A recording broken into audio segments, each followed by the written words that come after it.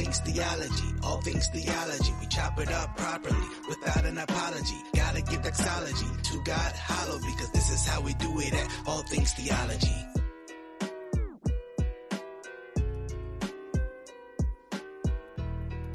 Yo, grace and peace, guys. Welcome back to another episode of All Things Theology, where I'm your host, K-Dub, and today we're going to talk about your friend, Michael Todd.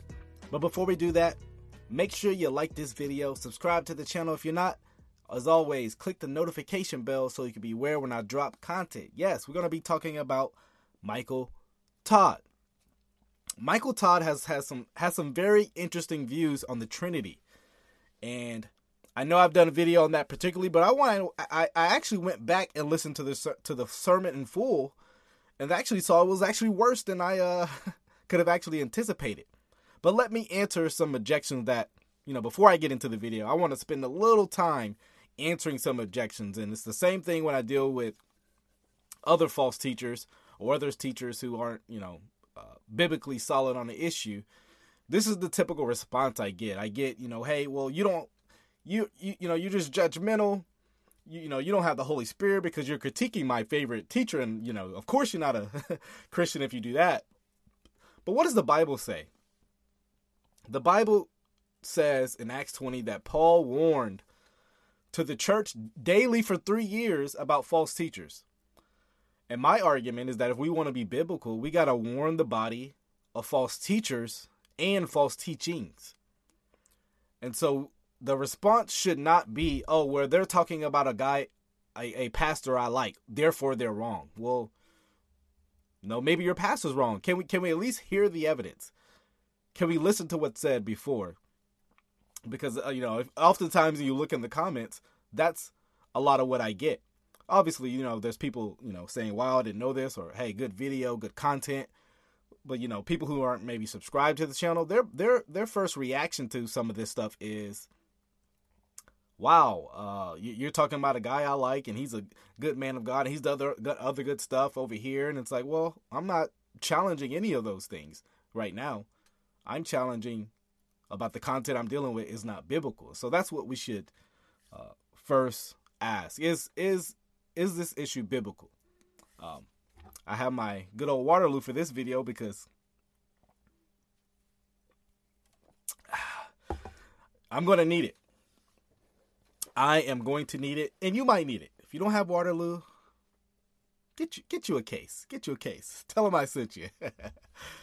But yeah, we're going to dive in because we're going to see, right? You remember the video I did where Michael Todd, he's explaining the Godhead, and he kind of presents a modalistic view of God, and then he kind of presents a, tritheistic God.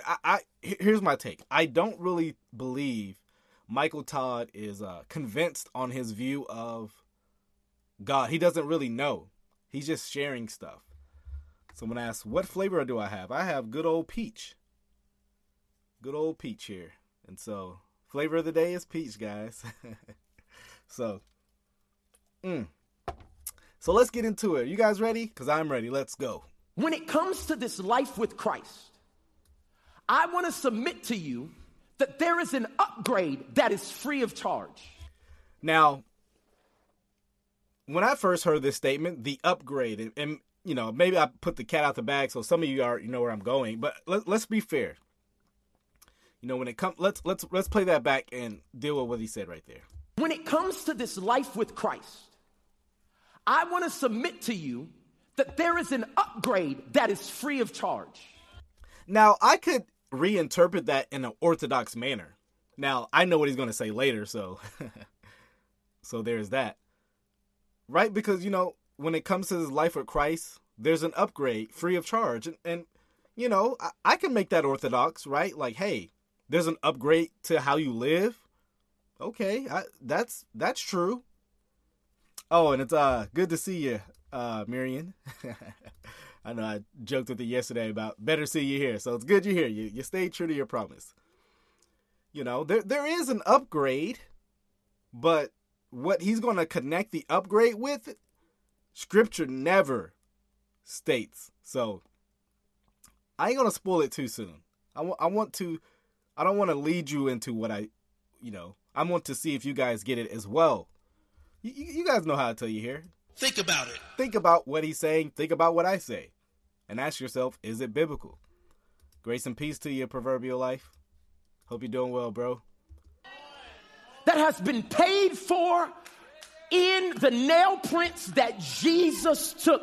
2 weeks ago, we celebrated Easter, and everybody shouted that he got up, but we don't talk about what he left. Yeah, so what did Jesus leave that's an upgrade? Well, that's the central question we'll be actually examining today. So stick around through this video. Think about it. He got up, and he's gone now. And we shout about something that happened while something is still available to happen. Okay, I'm getting ahead of myself. What Jesus did is give us an upgrade. And I'm going to prove it to you in Scripture. At the end of his ministry, when you go through John 14, 15, and 16, Jesus is basically trying to convince his disciples it's going to be okay. I'm leaving, but it's going to be okay. I ain't going to be here no more, but it's going to be okay. I'm not pulling and making fish into enough to feed everybody no more, but it's going to be okay. Because I'm about to send somebody who's your upgrade. Can I prove? Okay, so now we're actually getting a little more evidence of what this upgrade is. It's not necessarily, sanctification, being, old man to the new man. Clearly, he's talking about the Holy Spirit. Remember? Hold on. Let's go back a little. And making fish into enough to feed everybody no more. But it's gonna be okay. Because I'm about to send somebody who's your upgrade. So, who did Jesus send? Well, very clearly, Jesus sent the Spirit. That's not debatable. I don't think anyone could debate that biblically. Jesus clearly sent the Spirit. But is the Spirit an upgrade? And the question goes, upgrade from whom? Well, guys, it's going to get worse. Michael Todd may have one of the most confusing, heretical doctrines on the Godhead that I've heard. But let's allow him to flesh it out. Let's be fair to him. Can I prove it to you? John chapter 14, verse 16. This is Jesus. It's titled, Jesus Promises Another Helper. He said, and I will pray to the Father. And in Hebrew, that word pray means ask. So read it like that. And I will ask the Father, and he will give you another, everybody say helper. Underline that, circle that, highlight that. He will give you another helper. So that implies that Jesus was a helper. But Jesus helped us in salvation. That was his piece of the puzzle. Jesus' piece of the puzzle was that he helped us with salvation, but it seems like he was indicating that the Spirit does not. This is why it's, I say that Michael Todd is not a functional Trinitarian. What do I mean by that? Well, like this. So a Trinitarian would argue they are all instrumental, fundamental in salvation. They just have different roles, right? The Father sent the Son. The Son died on the cross, right? The Spirit and the Father didn't die on the cross. The Son did that. But it actually would be bad to say that the Spirit is not a helper in salvation. What do you mean? The Spirit applies the work to his people. So how can you say the Spirit is not a helper in salvation that you indicated that only the Son is? Boy. The Spirit illuminates our eyes to understand what the Son did. So this is, I like this. He panders to youth in every service, but this is proof of how he starts with a prop / a topical idea first, then tries to build a sermon off of it. It's cutesy and theologically erroneous. You are very right. Very well said. That should be like the blueprint of describing Michael Todd's theology and how his homiletics, that is his preaching. He preaching to Todd. So let's keep going. I'm gonna mess with some of y'all theology in this whole thing, but you're gonna get it. Just stick. Yeah, well, you're messing with our theology because it's not biblical. This isn't biblical. So yeah, So yes, you should receive pushback. Sadly, you don't. Jesus was an example to help us know how to walk on this earth with all the crazy that was going on. He helped give us a picture. He said, but I'm going to send another helper that he, realize in your Bible, that is a capital H. That is not an it. That is a God. That is a God? Now, some of you might be like, okay, you know what he means. He means like the third person of the Godhead. Well, he's actually going to make multiple statements in this sermons that makes it seem like there's three gods. You don't believe me? Hold on to your Bible belt. He probably needs some Waterloo. Yeah, hey, if he had some Waterloo, that might. You know what? I don't know if Waterloo can help this out. I don't know, but it definitely won't hurt him. It won't hurt you. They abide with you forever. That's on heaven and in earth. The Spirit of truth, whom the world cannot receive because it neither sees him nor knows him. But you know him, for he dwells with you and will be in you. I will not leave you as orphans. I will come to you. Write down my first point. The Holy Spirit is not just a power. He's not just a presence. The Holy Spirit, watch this, is a person. Hear what I'm saying. The power resides in all three of them. Now, you guys, if you want to see my breakdown of his water, ice, and CO2 gas with his dry ice, you can go listen to it. I think it was my last video on Michael Todd where I show how his view of the Trinity he thinks is the Trinity is actually modalism. And so I didn't put that here in this video clip just to save time, and we've already hashed those things out, so we'll continue. And if you want to sum up your Christian life, and God the Father, the big man upstairs, and what Jesus did at the cross, which was powerful, then you will leave out the most influential part of affecting your life today. So the Holy Spirit, according to Michael Todd, is the most influential person of the Godhead when it comes to affecting your life today. We're going to see his reasoning for this, but this actually makes you ask the question, well, I thought they were co-equal, co-eternal, classic Trinitarian doctrine that all Trinitarians believed until Michael Todd comes around and tries to redefine the Trinity, which is tritheism and kind of modalistic, depending on what analogy he wants to use. That's what Trinitarians have believed long beforehand. But Michael Todd, gets to tell everyone they're wrong about it and make up his own version and act like he's saying the same thing you do. But he says that the Holy Spirit is actually the most influential person in the Godhead. And if you think I'm misrepresenting him, stick around, because he's actually going to be a lot more clear once he gets to the end of his sermon. So stay around. Can I help you? God's done doing. God is done doing. Well, I'm going to allow him to elaborate, but what he's saying is the Father is no longer working today.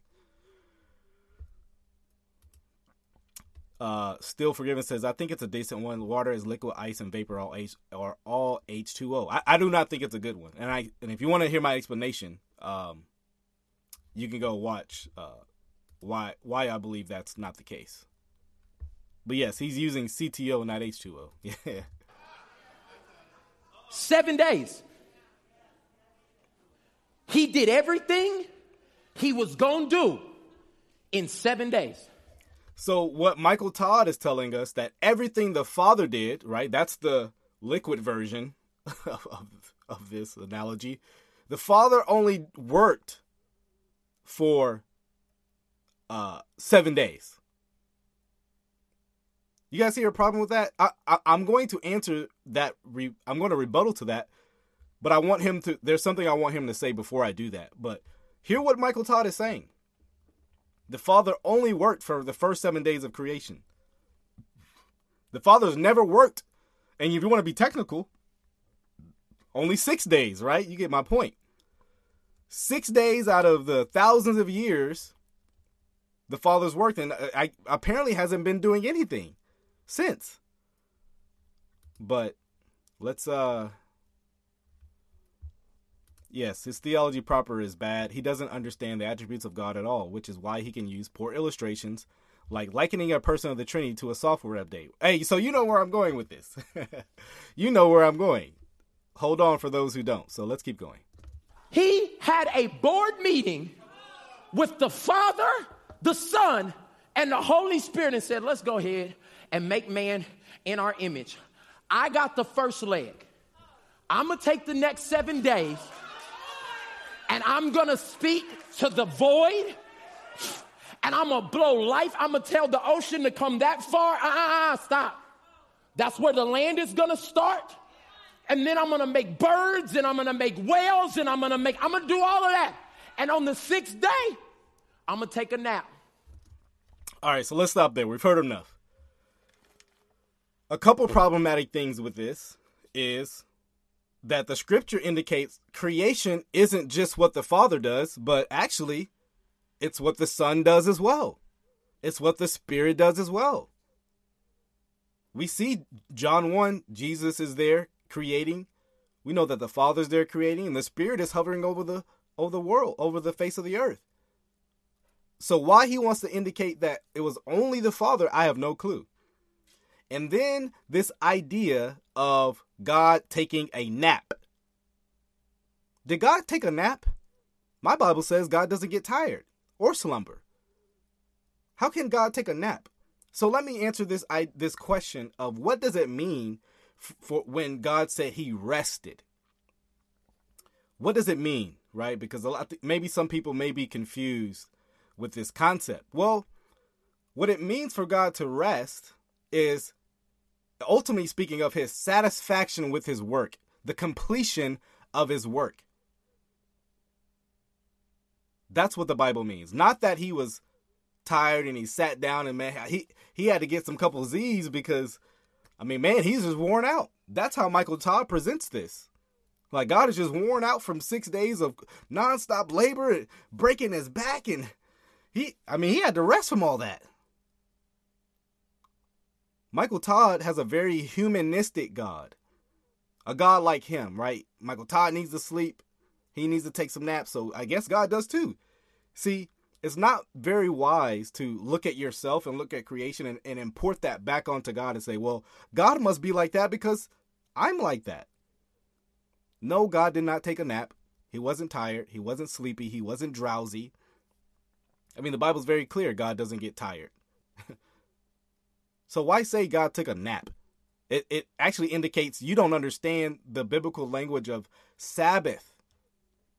It doesn't mean like tired, which nap indicates like you're weary. When I take a nap, I like my naps. It doesn't mean like, it doesn't indicate, that language of being drowsy. Sabbath is God completing his work and being satisfied in it.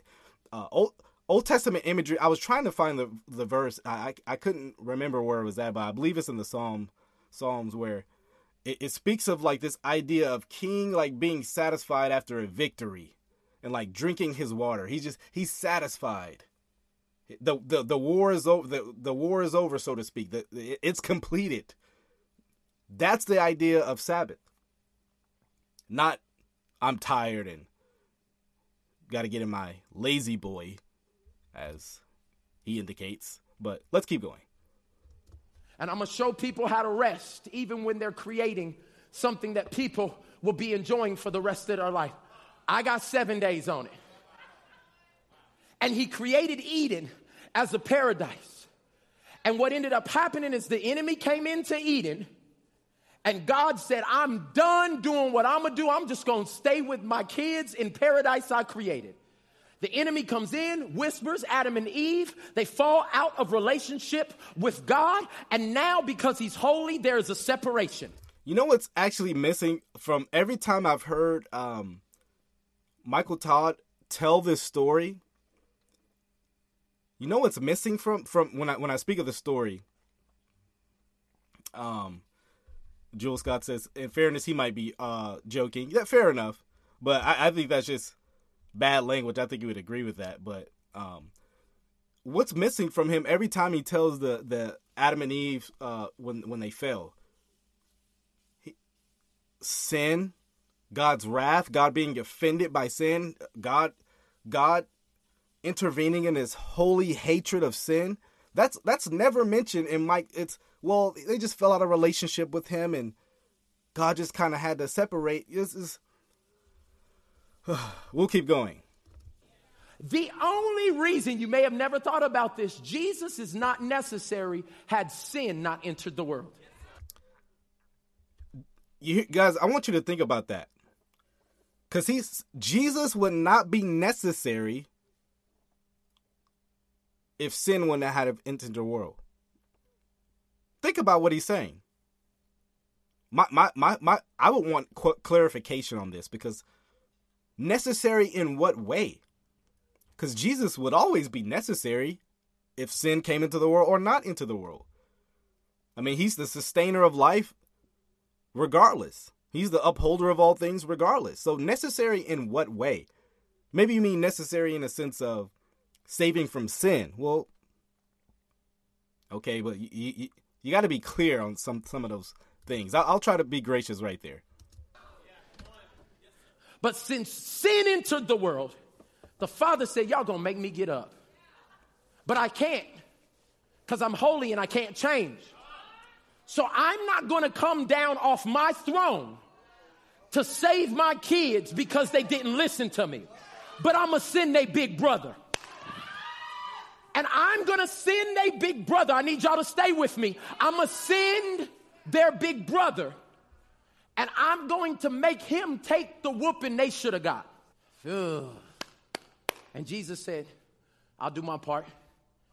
7 days, 33 years. Let me actually address this issue of the God the Father only working 7 days, because that's very problematic too.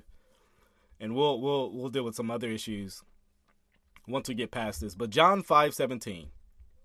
This verse refutes him completely. I mean, if you need any verse to show that the Father worked more than 7 days, look to John 5:17. But Jesus answered them, my Father is working until now. Wow. And I am working. So God the Father has been at work,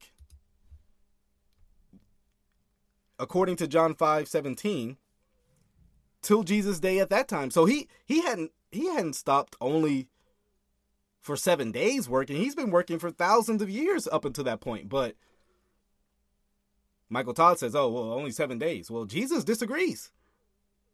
He's been working longer than that. I would love to hear Michael Todd deal with that verse. Well, doesn't the Bible say he's been working till now? How can you say he's only worked 7 years? I'm trying to give you a timeline of every God personality and expression, what they were supposed to do. See, it's statements like that makes me think he doesn't understand the Trinity. See, I'm trying to give you a timeline of every God expression, personality, and what they were supposed to do. Like I said, he's not very clear. He uses very confusing language to describe what he thinks is the Trinity, because that language actually sounds very modalistic, not Trinitarian. No, or I mean, I could even see how someone would say that actually sounds very polytheistic, tritheistic. And I was going to get here, Drew. I was going to get here. How do you explain the gap from the 7 days and Christ's 33 years? Exactly. I was going to get to that. Yeah. What was happening from day 7? Day 6, you want to be technical. From day 7 till Christ's incarnation. That's thousands of years of human history right there. Michael Todd just skips over that. He pretty much skips over from Genesis 2 to Matthew 1. If you want a timeline for that. Yeah. God the Father worked it out for 7 days and took a nap from one of them. Well, and so, Jewel, that's why I think he's not joking, because he says it twice. But we've already demonstrated that the Father working for 7 days was not true. You better hope the Father's working. But watch this. God the Son came to the earth for 33 years. And what did he say when he climbed up on the cross? It is finished. What was finished? His part of the plan was complete when he died on the cross. He said, I did my part. And right before he died, he tells the disciples, don't worry, I've done my part. Yes, his part when it comes to the atonement. Not that was his only part. And we're going to look at that in a second. I'm going to give some verses to show that even Jesus, one, is working now, currently, and he has been working, even in the Old Testament. So, I mean, you got God for 7 days, the Father, and then you got Jesus for 33 years, apparently. Michael Todd doesn't understand the functions, the roles of each person, Father, Son, Spirit. I mean, you have vast of human history. God was actually not working. Like I says, a part of this sounds a little deistic. It's just God's a little more involved in some stuff. He just comes from a little time and he just hands off now. But I'm about to send you. I'm about to tag in.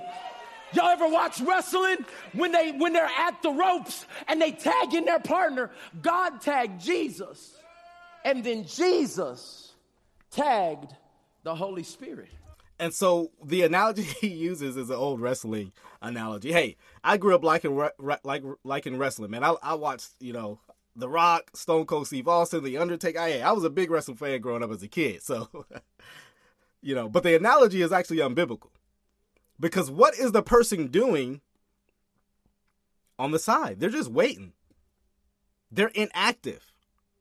And so what he has described as the Father and Son, since they've tagged in the Holy Spirit, they're inactive. They're not doing anything. They're just watching, cheering on, I guess. But they aren't doing anything according to Michael Todd's analogy. That's the problem.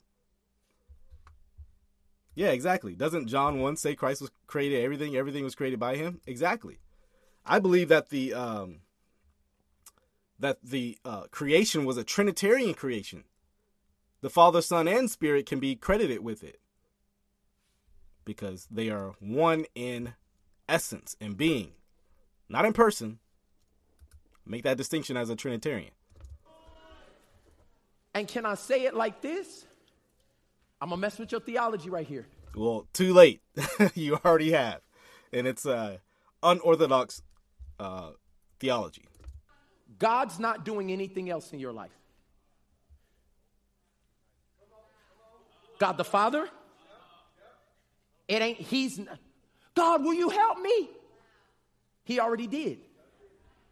So for 6 days, God's done everything he's done. But let me show you how that's not true. Even with one verse. I mean, Jesus says that the Father is answering prayer. What do you mean the Father's not doing anything? He's answered his prayer. We commune with him. What do you mean God the Father isn't doing anything? So like I said, this doesn't make any sense biblically speaking. Biblically speaking, it doesn't make any sense. So, when he sent Jesus. And Jesus, even though you wear the cross around your neck, he not coming to earth to help you do anything. Jesus, help me. Anytime you call on him, both of them stand here and say, Holy Spirit. What? So in his example, even Jesus isn't working. But let me show you how that's not true. Let me show you how that's not true. Where is it? Oh yeah, here we go. Let me give you a couple of biblical examples to show Christ is actively working. Hebrews 7:25 says that Jesus is interceding on our behalf. He literally brings our prayers and requests to God the Father. 1 John 2:1-2 says Jesus is our advocate when we sin. So he goes before us still. John 14:1-3, he's preparing a place for us in heaven. What is Michael Todd talking about? Yeah, exactly. So Christ is just off the clock forever. He's not coming back. Yeah, he's going to come back for us. If he's just not going to do anything, it's just the Holy Spirit, then who's coming back? Like I said, a lot of this is just very confusing. Well, it's not confusing. It's only confusing given his theology. The Bible's clear, but Michael Todd, I can't imagine someone just listening to that who knows their Bible in any sense like, what? What is this guy saying? No one should be clapping and screaming yet. These are Michael Toddler's people, so they are, sadly. What I'm trying to say to you is if you need help knowing what to do in your business, God can help you. Jesus can help you, but there's a God, Holy Spirit, who has been fashioned, formed, and suited. So let's start with the first statement. He's saying, if you need help, yeah, the Father can help you, the Son can help you, but that's not their role. They're not going to help you now. Wow. I totally disagree. I totally disagree. And I want you to hear this statement. Your business? God can help you. Jesus can help you, but there's a God, Holy Spirit, who has been fashioned, formed, and suited. So there's a God. I mean, even that language is problematic. There's a God who's been fashioned, formed, and suited. Would anybody like to take a take on why that's wrong? Why they believe that's wrong? What does that actually sound like? What does that sound? That sounds like he's arguing that the Spirit was created. Because God isn't fashioned. God is not fashioned. He isn't formed. That sounds like he's arguing that the Spirit was made in such a way to where he's created to help you. Like I said, he might be, I don't know, so, just grasping for language. He just used wrong language. That's a possibility, but at the very least, it's wrong language. To be fashioned is creative language in the sense of like actual creation, not just being not creative like, but creation language, And so, like I said, that part was actually like, wow, I think this guy thinks the Holy Spirit was actually created. Yeah. Like the Spirit was trained for his position. Like right? He had to go to like the Holy Spirit, like the network, and so he's just doing workouts to learn his role. It's like, just very strange. Very strange. To help you, and you need to know where to go. Why would I have all of this power available to me? All of this help available to me? Because somebody said it was weird? Because somebody abused the term before?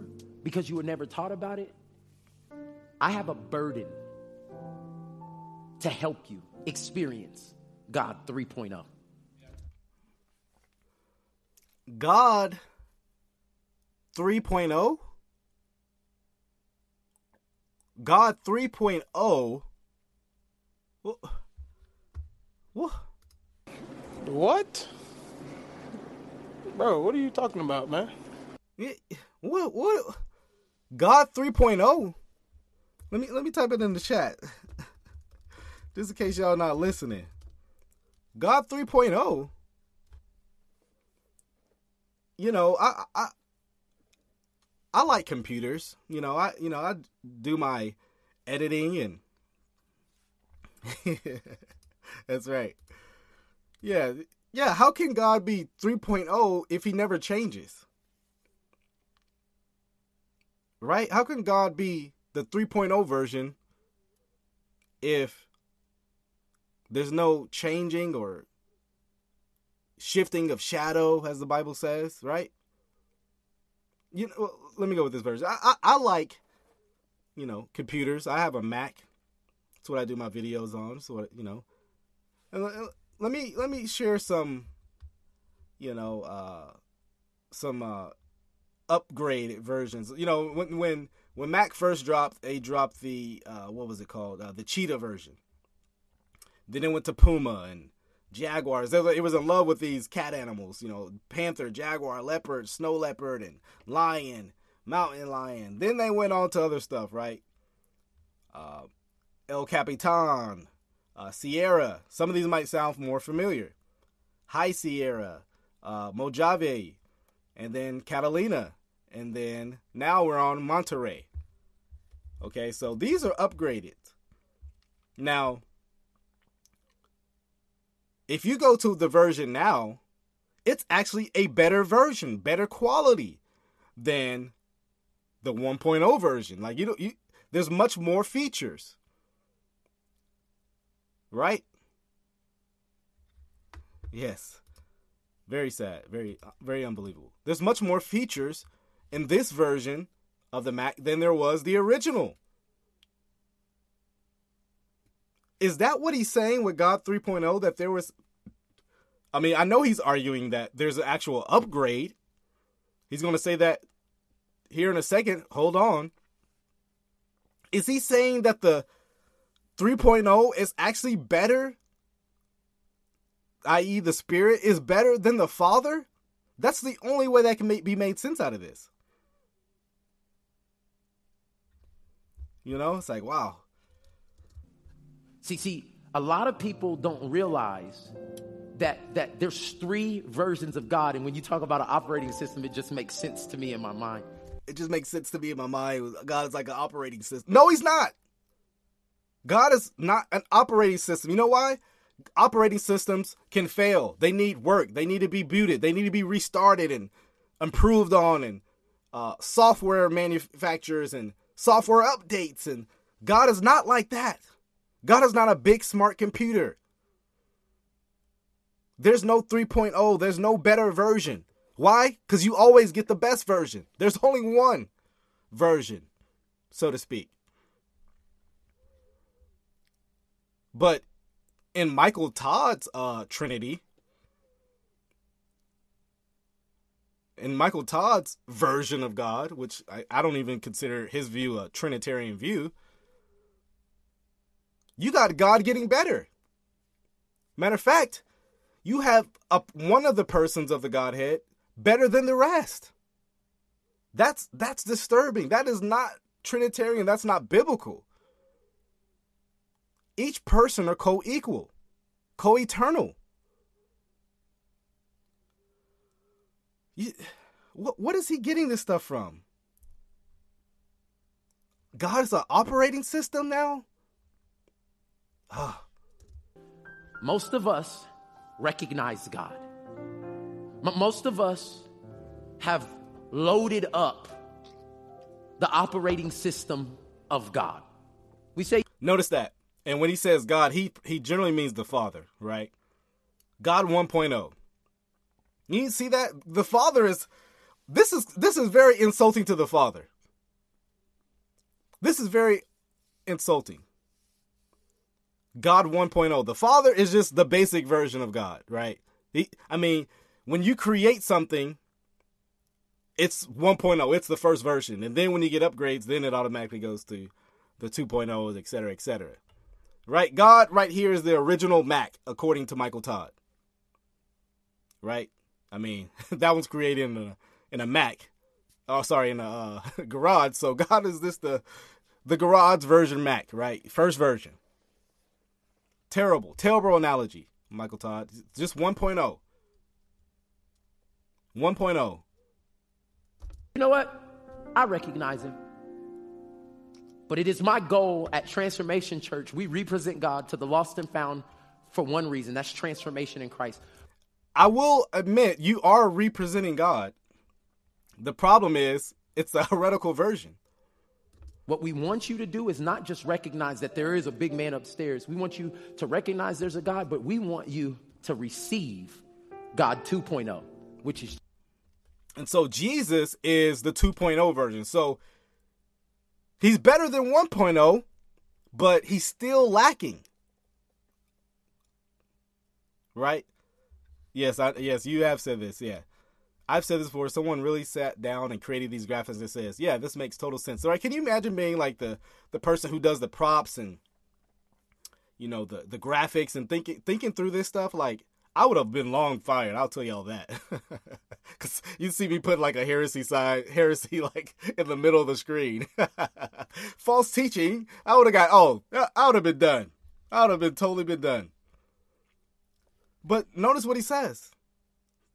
Jesus is 2.0, so he's a better version. He's an updated version of the Father. Still lacking from 3.0, what we're going to see here in a second.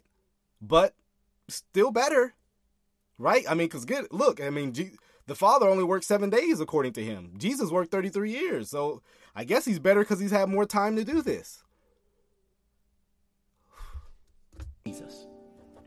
That's why at the end of every service, in just a moment, I'm going to give you an opportunity to receive Jesus. Why would you want them to receive the lower quality version? He can't help them anyway, according to what you said earlier. See, this is where this stuff actually fumbles down. This is where this theology actually crumbles. The cookie crumbles. Or the Mac top, gets destroyed. Whatever, analogy you want to use that to show. This is silly. Oh, yeah, this is a good point, too. Some people are waiting for that 4.1 version. Yeah, I mean, if they're getting better, couldn't the Father, receive an update and he kind of jumped the Spirit and then the Son receives an update, right? See, this is actually where this stuff gets problematic. This is why, look, stop with the silly analogies, drop the props, and just preach the Bible. See, if he would actually spend more time in the Bible, he could never come up with this theology. But the people he's preaching to don't have a clue about theology anyway, so this is what they think. Right? This is what they think. There is no better version of God. They're all co-equal. And once you receive Jesus, the sad truth is this is where most people stop. Oh yeah, I was going somewhere with that. Why receive Jesus if he's actually the lower quality version that we actually need? Right? Why receive this? Yeah, what version Marcus Rogers has? He has he has the old IBM software, right? The old before the old internet days, So yeah, man, old Microsoft days. Why would you tell people to receive a lower quality, lower version? Like I said, this. When you question this stuff, it doesn't make sense. They just worry about getting to heaven. And God said, but I came that you may have life and life to the full. And through this series, my prayer is that you would release God 3.0. So, first of all, I got a question about that. What does release the Holy Spirit mean? I have no clue what that even means. Like I said, a lot of this now, all of this sermon has been unbiblical language. But notice, God 3.0. This man literally got up on a stage and just told people to accept God 3.0. Imagine not knowing your Bible in any manner or any way. You would clearly think that the Spirit is the more dominant person here. He's the better person. Like if you just got saved yesterday, had no clue of Bible, right? Didn't grow up in a church, grew up in a very non-religious home, and this was like your kind of introduction into theology proper. That means study of God the Father, or a study on theology and who God is, and Christology and all those things, and pneumatology. You would be like, wow, yeah, okay, the Spirit is greater. I'll have to study that, but yeah, okay, my pastor says it, I guess I should believe it. And be stuck in a heretical view. Be believing a heretical view. Now, I grew up in church, and I had some heretical beliefs that I just accepted by default because I was taught them. You know? I mean, I think someone mentioned it earlier, but a view that's very common today, and I believe as well, is, oh, the Old Testament God, that's all wrath, and the New Testament God is all grace, and the New Testament God, he's more loving and kind, more grace, forgiveness. That's a very Marcion view of God. You don't know what a Marcion is study church history. Study church history. I'm not going to go too in depth into it right now. But Marcion believed that the Old Testament God was very evil, and that the New Testament God, well, some parts of the New Testament, was to be received over and against the Old Testament. Now, many people have a version of that when it comes to theology. I know I did. That's what I was taught. But yeah, so this is God 3.0. I wish I had some work so I could draw on the screen. I'll have to try to see if I can invest into something. I need the drawing board, so to speak. This guy is saying the Spirit is 3.0. How do you come to that conclusion reading the Bible? That's what I want to ask Michael Todd. I almost called him Marcus Rogers. How do you come to that version? How do you come to that belief? The Bible didn't get you there. The Bible does not get you there, Michael Todd. You know, like I said, I know a lot of people will, come on the comments and they'll, you'll see it after this video. Give it a couple days, and people will say I'm unloving and I'm ungracious and I'm a Pharisee. People will say all those things. But I'm concerned for the people in Transformation Church, because guess what? His theology won't transform you, at least for holiness. May transform you some other way, but it won't transform you to holiness because he has a wrong view of God.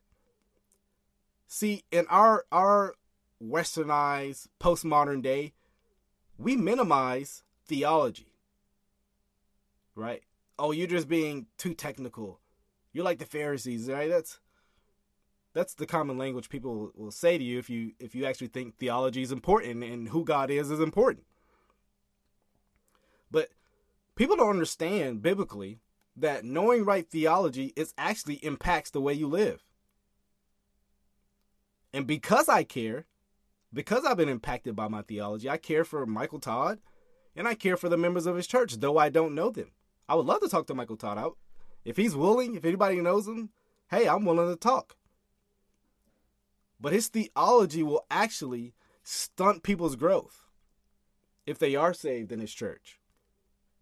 It'll stunt your growth because Michael Todd doesn't have a theology big enough for people to grow in, right? His God is very humanistic, right? We've already talked about in past videos, his God is on the lazy boy.